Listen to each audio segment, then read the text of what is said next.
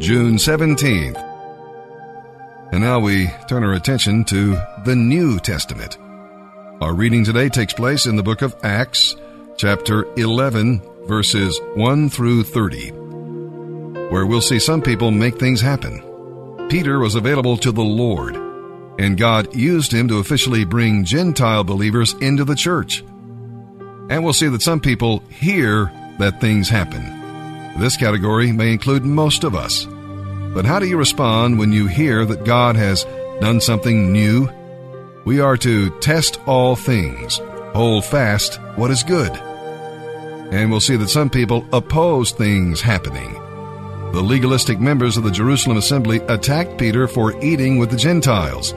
So he explained how God had led.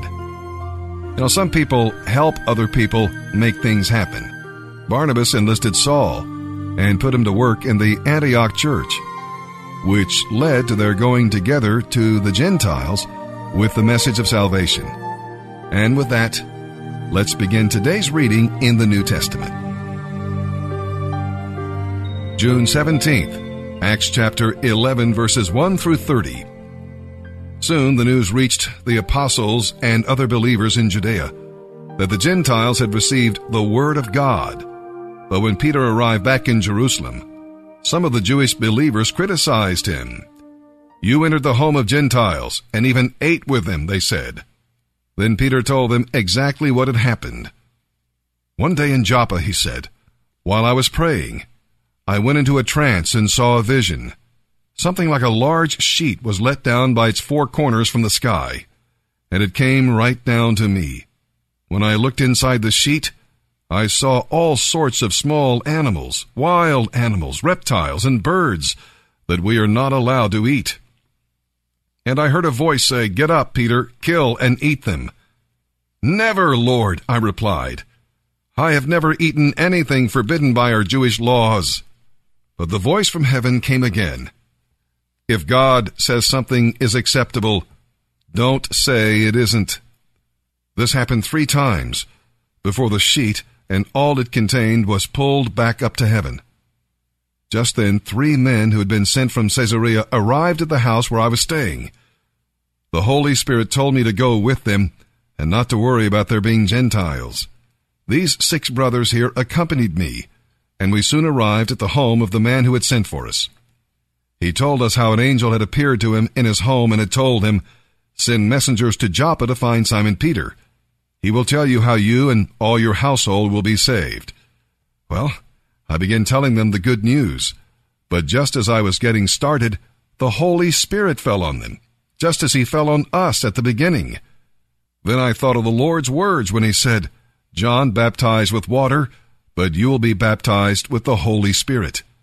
And since God gave these Gentiles the same gift he gave us when we believed in the Lord Jesus Christ, who was I to argue?" When the others heard this, all their objections were answered, and they began praising God. They said, "God has also given the Gentiles the privilege of turning from sin and receiving eternal life." Meanwhile, the believers who had fled from Jerusalem during the persecution after Stephen's death traveled as far as Phoenicia, Cyprus, and Antioch of Syria. They preached the good news, but only to Jews. However, some of the believers who went to Antioch from Cyprus and Cyrene began preaching to Gentiles about the Lord Jesus. The power of the Lord was upon them, and large numbers of these Gentiles believed and turned to the Lord. When the church at Jerusalem heard what had happened, they sent Barnabas to Antioch. When he arrived and saw this proof of God's favor, he was filled with joy, and he encouraged the believers to stay true to the Lord. Barnabas was a good man, full of the Holy Spirit and strong in faith, and large numbers of people were brought to the Lord. Then Barnabas went on to Tarsus to find Saul.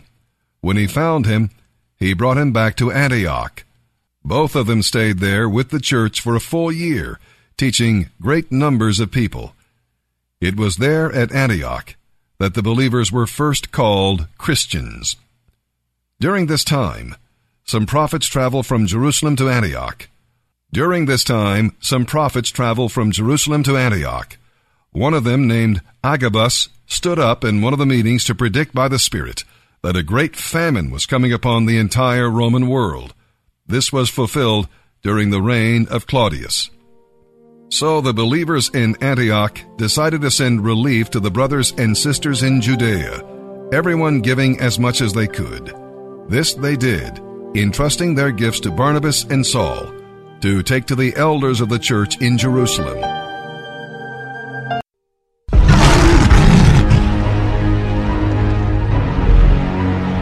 There will be a time in your life when the things that you have depended on in the past, when the things that you have believed in, and when the people in which you trusted will fail you. Your Nile River will dry up. Maybe it is your wife, maybe it is your friend, maybe it is your husband, maybe it's the spiritual leader that bathed your life with joy and left you feeling rich and productive.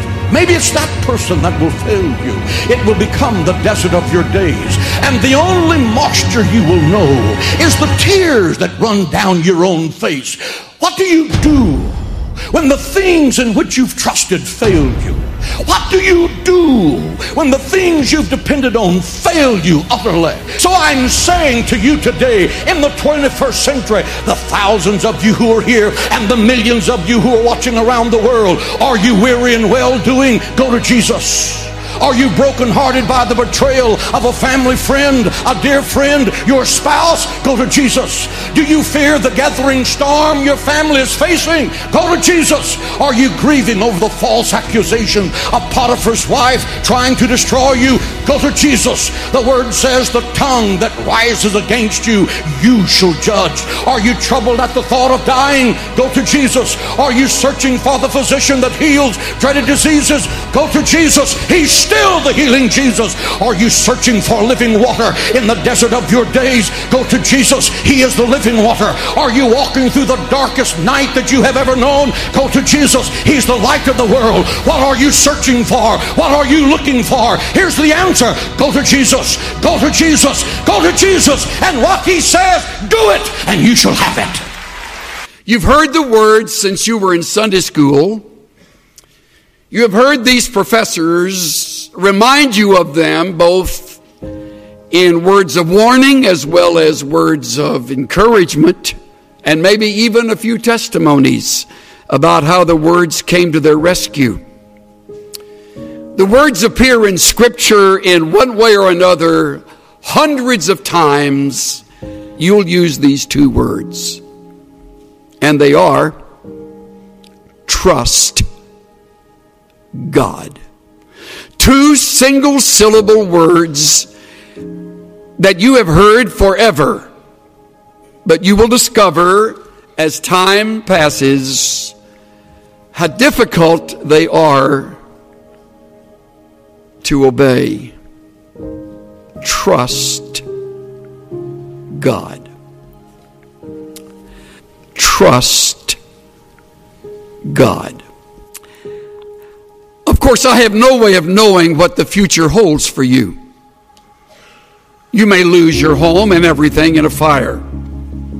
You may lose your spouse to an early disease, detected but not cured. You may lose your dreams, your hopes. You may lose a relationship that you have cultivated over the year. All losses are painful, and you will be brought back over and over again to the words of Proverbs chapter 3, verses 5 and 6. I know, trust in the Lord with all your heart, and lean not to your own understanding. In all your ways, acknowledge him, and he will make your paths straight. All your heart, all your ways. Trust. Trust. Trust. Trust. Today we're reading Psalm 135, verses 1 through 21. The psalmist opens his song praising the Lord 4 times, and he ends it blessing the Lord 4 times. In between, he gave 4 excellent reasons why the Lord deserves your heartfelt praise and mine. To begin with, he's the God of salvation. In His grace, He chose you. In His mercy, He made you His special treasure. He is the God of creation, which means He provides for you day after day and gives you the things you need. He is the God of history. He worked for Israel and through Israel to bring about His great plan of salvation. And He is the God of celebration. These verses we're about to hear parallel Psalm 115 and show the greatness of the living God in contrast to the dead idols of the nations. Celebrate the Lord today. Bless His holy name. Psalm 135, verses 1 through 21. Praise the Lord. Praise the name of the Lord. Praise Him, you who serve the Lord. You who serve in the house of the Lord, in the courts of the house of our God. Praise the Lord, for the Lord is good. Celebrate His wonderful name with music, for the Lord has chosen Jacob for Himself, Israel for His own special treasure. I know the greatness of the Lord, that our Lord is greater than any other God. The Lord does whatever pleases Him throughout all heaven and earth, and on the seas and in their depths. He causes the clouds to rise over the earth. He sends the lightning with the rain, and releases the wind from His storehouses. He destroyed the firstborn in each Egyptian home, both people and animals. He performed miraculous signs and wonders in Egypt. Pharaoh and all his people watched. He struck down great nations and slaughtered mighty kings. Sihon, king of the Amorites, Og, king of Bashan, and all the kings of Canaan. He gave their land as an inheritance, a special possession to His people Israel. Your name, O Lord, endures forever. Your fame, O Lord, is known to every generation. For the Lord will vindicate His people and have compassion on His servants. Their idols are merely things of silver and gold, shaped by human hands. They cannot talk, though they have mouths, or see, though they have eyes. They cannot hear with their ears or smell with their noses. And those who make them are just like them, as are all who trust in them. O Israel, praise the Lord. O priests of Aaron, praise the Lord. O Levites, praise the Lord. All you who fear the Lord, praise the Lord. The Lord be praised from Zion, for He lives here in Jerusalem. Praise the Lord. Proverbs 17, verses 12 and 13.